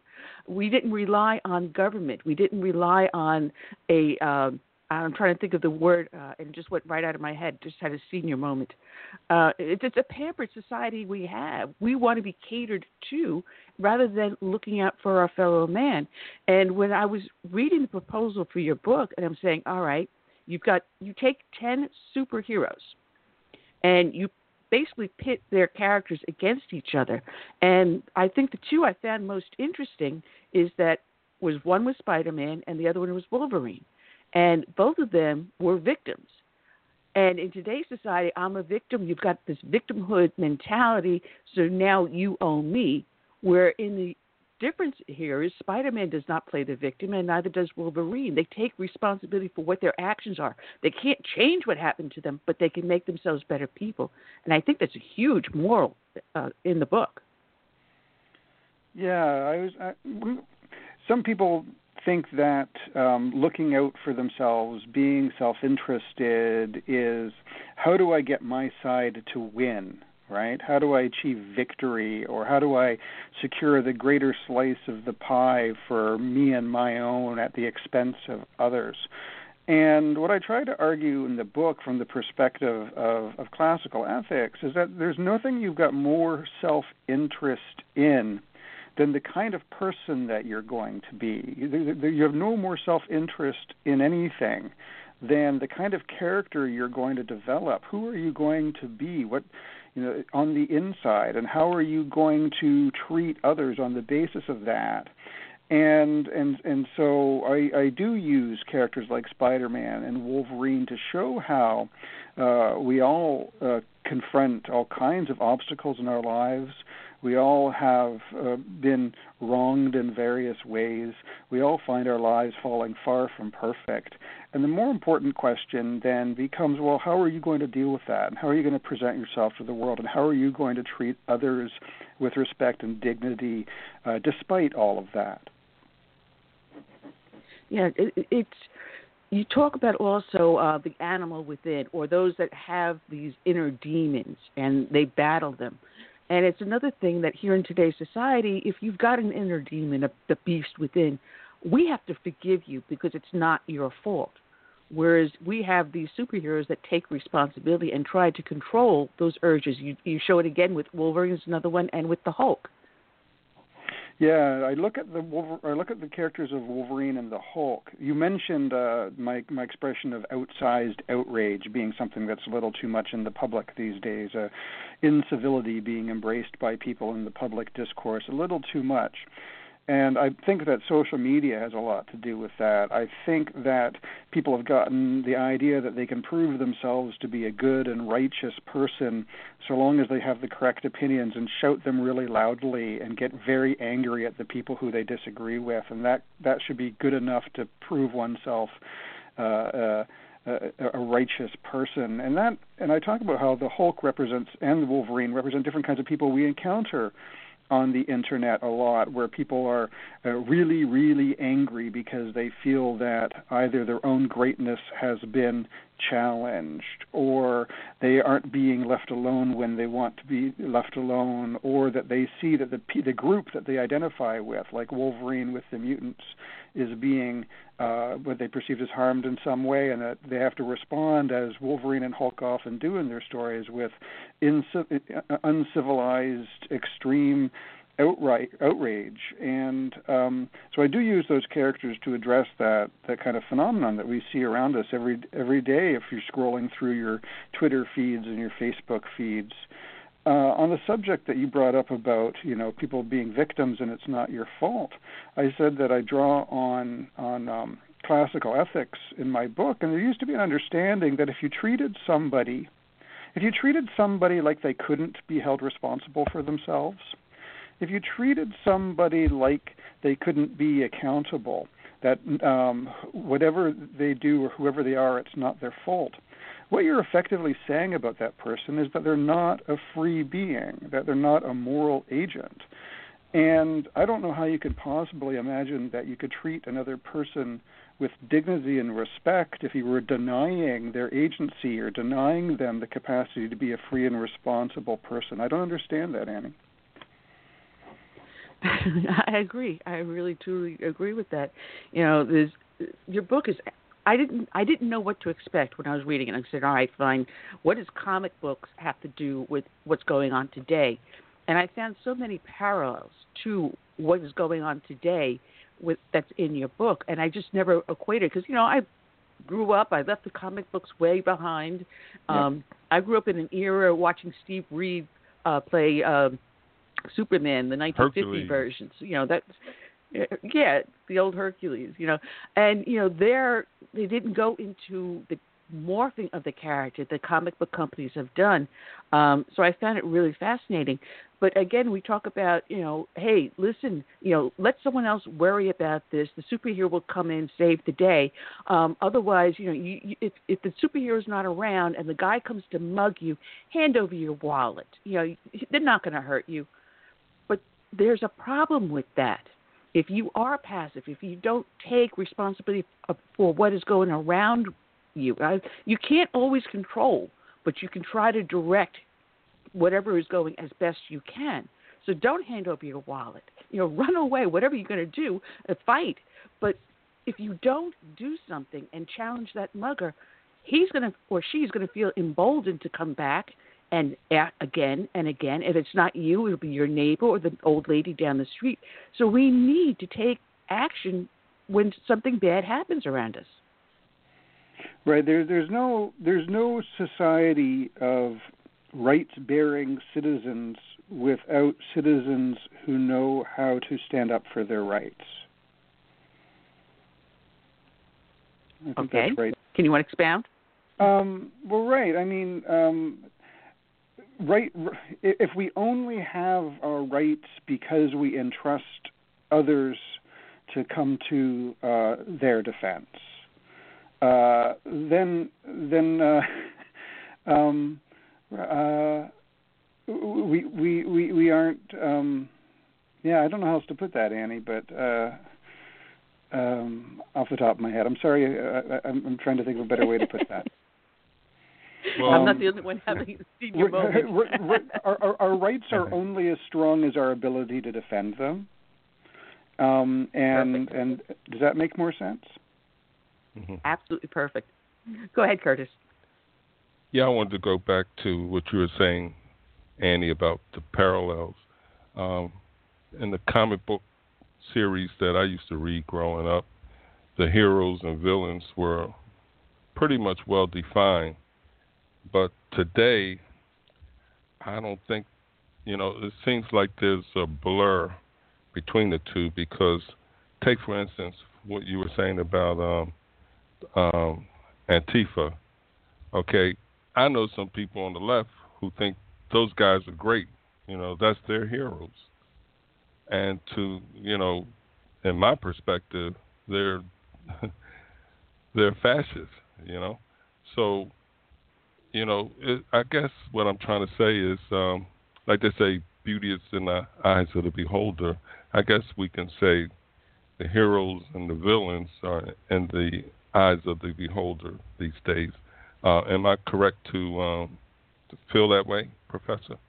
Well, Curtis, I think you're right that there's always the case that there's a certain kind of relativism inherent to heroism insofar as our concepts of what we regard as admirable or praiseworthy are always going to be relative to our own culture, our own commitments, our own convictions. So people with different cultures, commitments, and convictions will definitely have different conceptions of heroes. And I'm reminded at the beginning of Star Wars Episode 3, even George Lucas admitted that there'd be heroes on both sides in the war in the galaxy in the Star Wars universe. And that said, one of the things I emphasize in superhero ethics is the way in which the sort of classic, most well-known, most famous superheroes in the comic book tradition, the ones I tend to focus on in the book. I don't focus a lot on the really obscure characters or the most recent ones. I could have easily gone into those. I've read too many comic books in my day, Curtis. But I wanted to write a book that was familiar, about characters who were familiar. And the classic superheroes both represent a certain kind of archetypes regarding a human good character, but they're also pretty much representative of the values of a liberal and democratic society of the sort that the United States was founded upon in the first place, in which, they respect, as I was saying before, they respect each other's freedoms. Nobody presumes that they should be ruling over anybody else. And even though the superheroes themselves have extraordinary abilities, they still treat other people like they're equals. And they still respect people, even people who they disagree with. None of the superheroes decide to scroll through anybody's social media footprint first in order to make sure they agree with them before they come to their rescue, but instead recognize that anyone and everyone might need some assistance, and whether or not they agree with you or disagree with you on political questions isn't the basis on which we should deem them as worthy of respect and assistance. And so this sort of understanding that human beings have dignity, treat them as equals, that we should be free, even though it is also the case that we ought to come to each other's assistance. These are the kinds of values that the classic superheroes do represent, and that I emphasize as models of heroism for the kind of society that we have the blessing to enjoy. There's so much in this book that is absolutely fantastic, which is called Superheroes Ethics, 10 Comic Book Heroes, 10 Ways to Save the World. Which one do we need most now? And I'll let you know, Travis, that there's a link up on the show page. So the majority of people that listen can click on the link. They'll click directly on Superhero Ethics and go to Amazon to get your book. I've been putting it up in the chat rooms also. So this is going live up on Facebook right now, as well as YouTube, as well as all the other places that are carrying me. So they all can see where they can get your book at. One of the things that I found most interesting. Oh, no problem. I wish you could see a picture of all the little tabs I have in the book and everything with all my notes. And I normally don't write in books. It's for me, I'm sort of like a Puritanist, but I use pencil in your book with little side notes. See, I tell my students they should always write in their books. I said, treat your books like they're your friends and your enemies, and you have to have a dialogue with the book. If the book can't talk back to you, but you can have an argument with the book, and that's what the margins are for. Well, I used to do that when I was in high school and college, and I got out of it because I liked preserving the books in their pristine condition. Now you sound like a comic book collector, Annie. But in your book, I have pencil. I've learned to use the pencil so that if I want to, I can erase it. But you talk about, like, we'll take Iron Man. Sure. Here he is, someone that he falls down, he comes back. He falls down, he comes back. But he has a different moral value, and you talk about the different types of moral values. He feels that he is the ultimate. It's his ego. He feels he always has the right answer, so everyone should follow him. Then you have others that say, all right, I may not have the right answer, but I don't need to rule everyone. Where you have someone like Tony Stark that says, walks in the room, and I don't need a name tag. And it's funny, when I was reading that section of the book, and this is a true story, I was reading that section of the book, and they were doing driver introductions for NASCAR. And as I came up to that passage, I happened to look up at the TV screen. Kyle Busch came up on the stage, and they were introducing the drivers. He gets up to the microphone. I don't need to introduce myself. I said, holy cow. What a coincidence. But Funny. you talk about ego and humility in the book, and the importance of the humility over ego. Right, yeah. There's a scene in Iron Man 3 that you're referring to when Tony Stark shows up at a soiree and he's got it on his name tag, something like, you know who I am, I think is the expression, you know who I am. And I mention that this has divine and diabolical connotations, right? In the Jewish tradition, I am is a name for God. And but the "you know who I am" rings a bell to me as a Rolling Stones fan. It sounded like sympathy for the devil kind of lyric to me. And that's important to understand Iron Man's character. He has this pretension to be almost a divine-like person because he would recreate human nature with his technology. He would create a new being, from his point of view, superior to human beings, to replace himself and potentially the rest of us. At least his technology could, in theory, do so. And so, making himself into a new creator, like God himself. But at the same time, you can raise questions regarding just how divine is this kind of new creator that Tony Stark represents, in which Tony Stark is trying to create a machine-man hybrid that he takes to be superior to an ordinary human being. I don't know if you and Curtis remember in the original Star Wars movie, do you remember when Obi-Wan Kenobi says to Luke Skywalker that Darth Vader is more machine than man now, twisted and evil? And did you remember that? I don't know if you remember that line. But yes, yeah. Back in 1977, Obi-Wan Kenobi didn't need to add twisted and evil. We understood as viewers, if somebody was more machine than man now, that's just not good at all.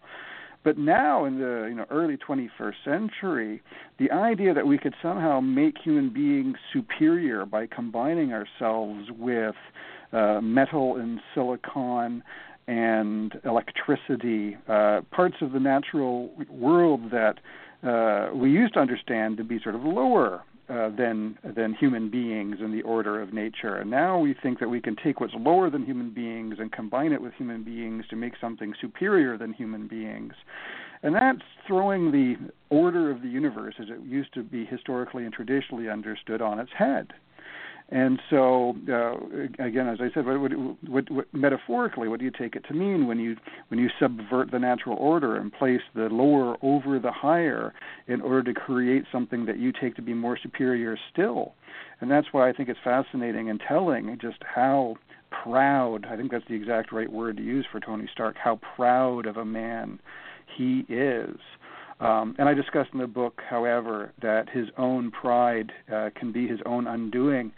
He's a person that is also famous for being a womanizer, being an alcoholic, someone who tries, as it were, to have to find ways in order to shut his brain off and just to feel hedonistic pleasure in order to maybe get away from the further conclusions that he might draw about himself if he were to obtain some more greater self-awareness regarding the kind of person he is and that from his own point of view he's not worth much at all. He thinks he's the greatest, smartest human being, but on his own terms, from the perspective of the universe as he understands itself, he's utterly insignificant. And so he doesn't just have pride; he has vanity in the classical sense. His pride is totally empty. Man, you just touched on so many different things. As you're going through that, my mind is going a mile a minute. Because you look at today's society now, in Denmark, they're aborting fetuses because they may have Down syndrome, just to make sure you had a superior being born. We're using fetal stem cell research, which questions the ethics in that one, when there's other stem cells that could be done. We have artificial intelligence on the rise. You have self-driving cars. And, hey, they're not always working because a couple of people have died from them. You think about all the technology that we're expanding right now and how it correlates to what has been predicted. I can say it predicted in these early comic books up through today, and how it is mirroring our society. You talk about the Guardians in the Green Lantern. a benevolent group that was just looking out and caring for. They had the power to rule, but they didn't. And this is what we're seeing today. And as we're looking at these superheroes and ethics, and I would say probably morals we should be looking at also, because there's a difference between morals and ethics. An ethical man knows it's wrong to cheat on his wife. A moral man will not cheat on his wife. That's the difference between that, which you obviously know. I'm preaching to the choir. But we're looking at today who we're putting up there as our heroes. And we have politicians that we're looking to be our superheroes. And we keep putting them in office and voting for them over and over again, expecting a different outcome. And instead, as you say in the book, we are looking toward a more liberal, progressive society than our founding fathers thought to be. Yeah, that's a lot to unpack there, Annie. Like I said, my mind was going a mile a minute. On the subject of technology, technology is inherently about trying to make things better, right? Newer and better, and more powerful, maybe even more importantly, more powerful. And it's hard to imagine how a principle like the principle of equality can possibly withstand the imperatives of technology that are always looking for the superior and the more powerful. The idea that we're going to succeed in maintaining an easy balance between technological power and greater equality seems to be, well, it's a tremendous risk to embark upon that experiment. But the people who have complete faith in technology and then a sort of faith in our own ability to always solve everything with a technological solution, even the problems that our own technological progress causes, that's as I said, that's a real faith that some people have. In terms of who are our own heroes, right, there's always going to be people who will step forward and say, I'm so good, I'm so smart, I'm so just. Please give me more and more power, and I promise that I will use it to be your hero and come to your rescue. There's always going to be people who offer themselves up like that, and there's always going to be people who are glad to surrender their power to people who make that promise. That's as much part of the human condition as well, I think, Annie. And so I do look at the way in which these issues of power and superpower are portrayed in superhero stories to sort of explore the degree to which there are these inherent tensions among the commitments that we as modern people have. I mean, we love technology for some good reasons. It does relieve an awful lot of suffering, but as you've pointed out, it can cause a lot of suffering as well. Or, we have technology in order to live more dignified lives, but technology can sometimes also undermine our dignity. And what I like about superhero stories and why I continue to be fascinated by them is that if you read them generously, you will find out that for decades and decades they have been exploring some of these fundamental tensions in our commitments in modern society. Yeah, not to put this all as an atheist, but you also have a religious element in there. And when I was reading Spider-Man, since I am from New York and I'm familiar with the area that the story centers on, I realized when I was reading it that there was a Jewish element into there where he does expose anti-Semitism in there. And then when I picked up the book to start reading it, I'm saying 10 superheroes. I'm wondering if he's going to mention Jesus. And in a way, you do when you come up with the character of Thor.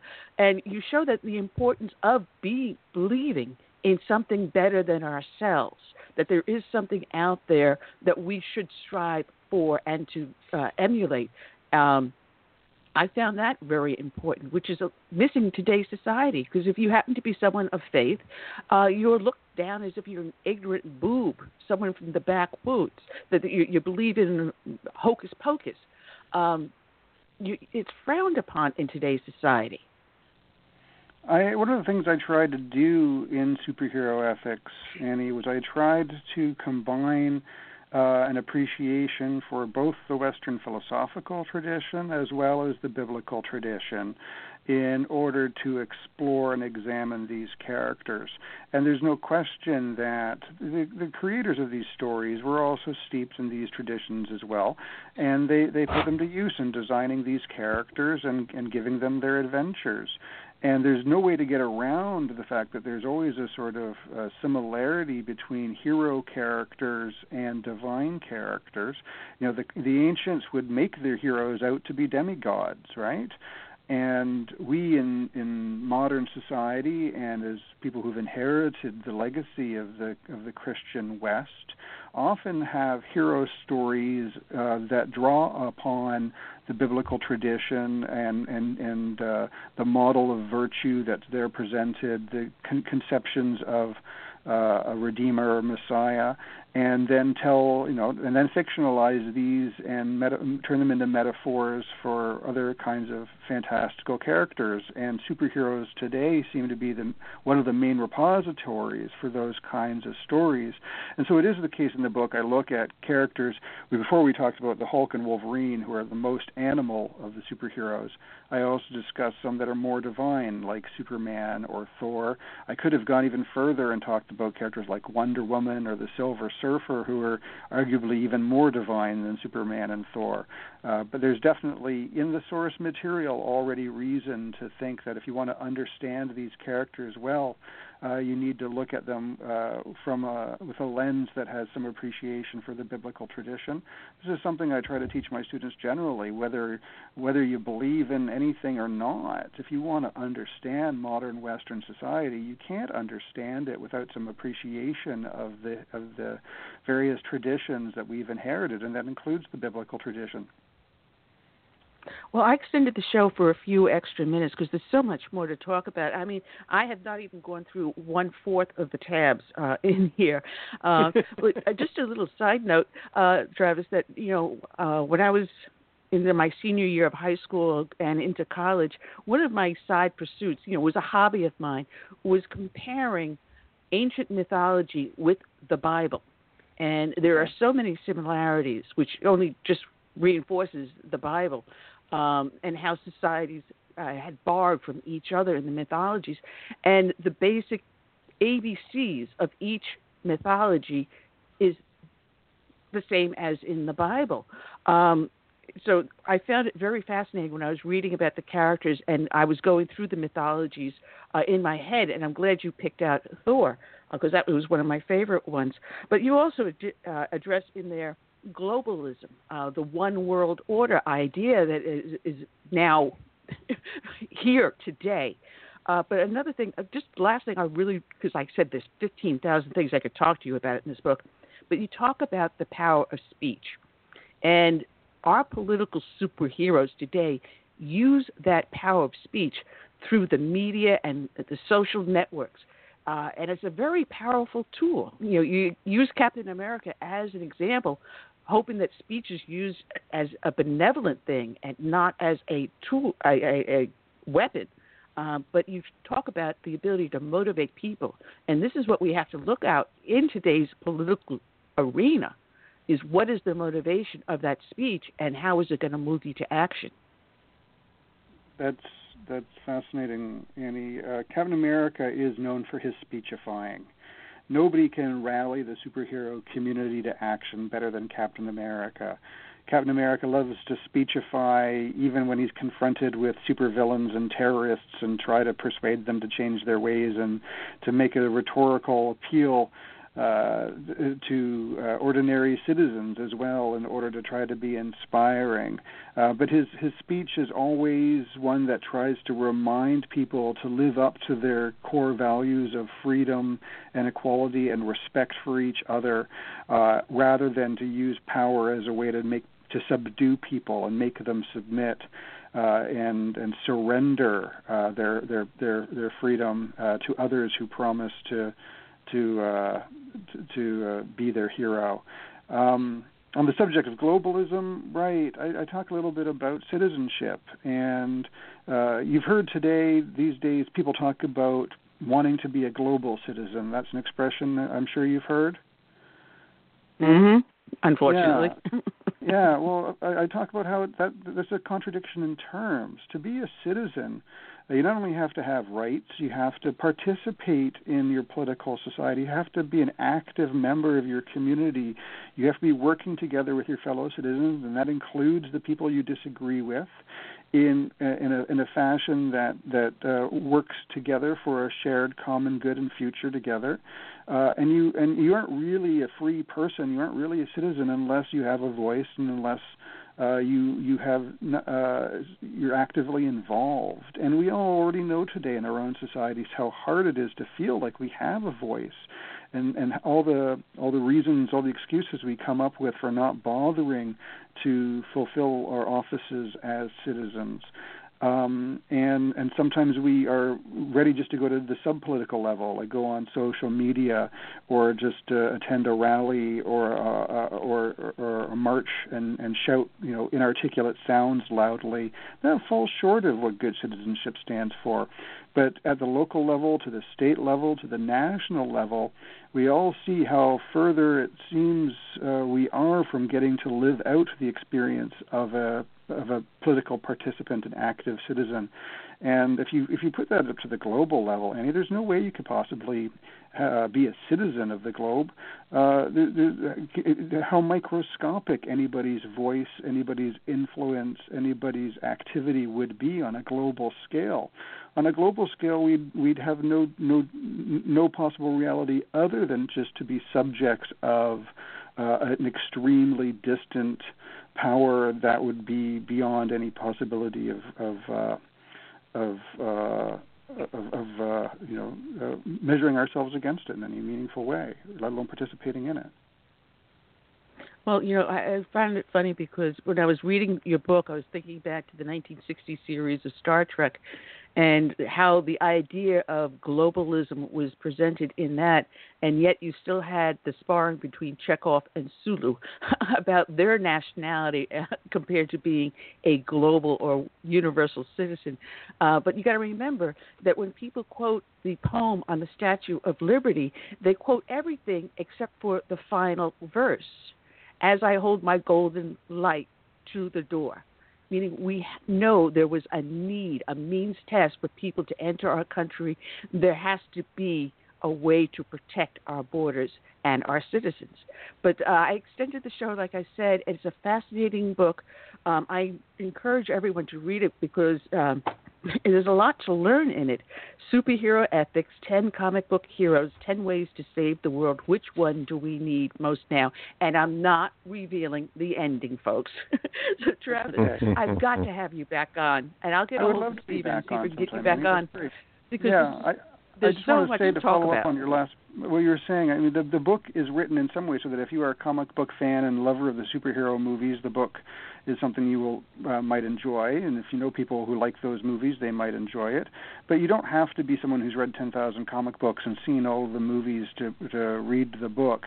My attitude is, even if you're not someone who loves comic books and superhero movies, but you're the kind of person who is, concerned about or curious about the questions like who's a good role model and what kinds of role models does our popular culture today put forward as examples that might influence our children, and you're interested in wondering what does our popular culture say to answer that question of who should we regard as admirable, who's our hero, then even if you don't know all the comic books and movies, I tried to make the book accessible to that kind of reader as well.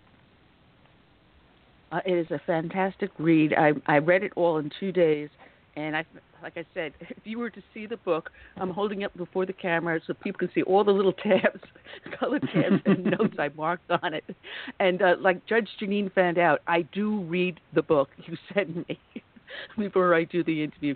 Travis, it has been so much fun, and thank you for the good work you do. And like I said, I'll get a hold of Stephen and get you back on the show. It is with you, political science. Oh, man, so much to talk about on that one. Sounds great, Annie. Thank you very much for having me on the show today. I really appreciate it. It was my pleasure. All right, folks, check it out. Mine too. Travis Smith, It's called Superhero Ethics, up on Amazon. Oh, we're out of time, Chris. Like I said, I did extend the show because there was so much more to talk about. We needed more than just those few minutes we had. I wish I had been able to give them the whole hour, but unfortunately, we got a lineup of people waiting to get on the show, and there's only just so many you can fit in at this time, and I'm blessed with that. So I want to thank everyone for joining in, everyone that was up in the chat room, as well as up on ASHR Media, Lone Star, Daily News, YouTube, Facebook. So I'll leave you all. We will be back here. Oh, good Lord, what do we got? Oh, we got Congressman Ted Yoho this Friday. All right. Ted Yoho. So that'll be great. Yep. All right, so I'll see you all here back here on Friday, same bat time, same bat station. I say good night and God bless as I leave you when the roll is called up yonder.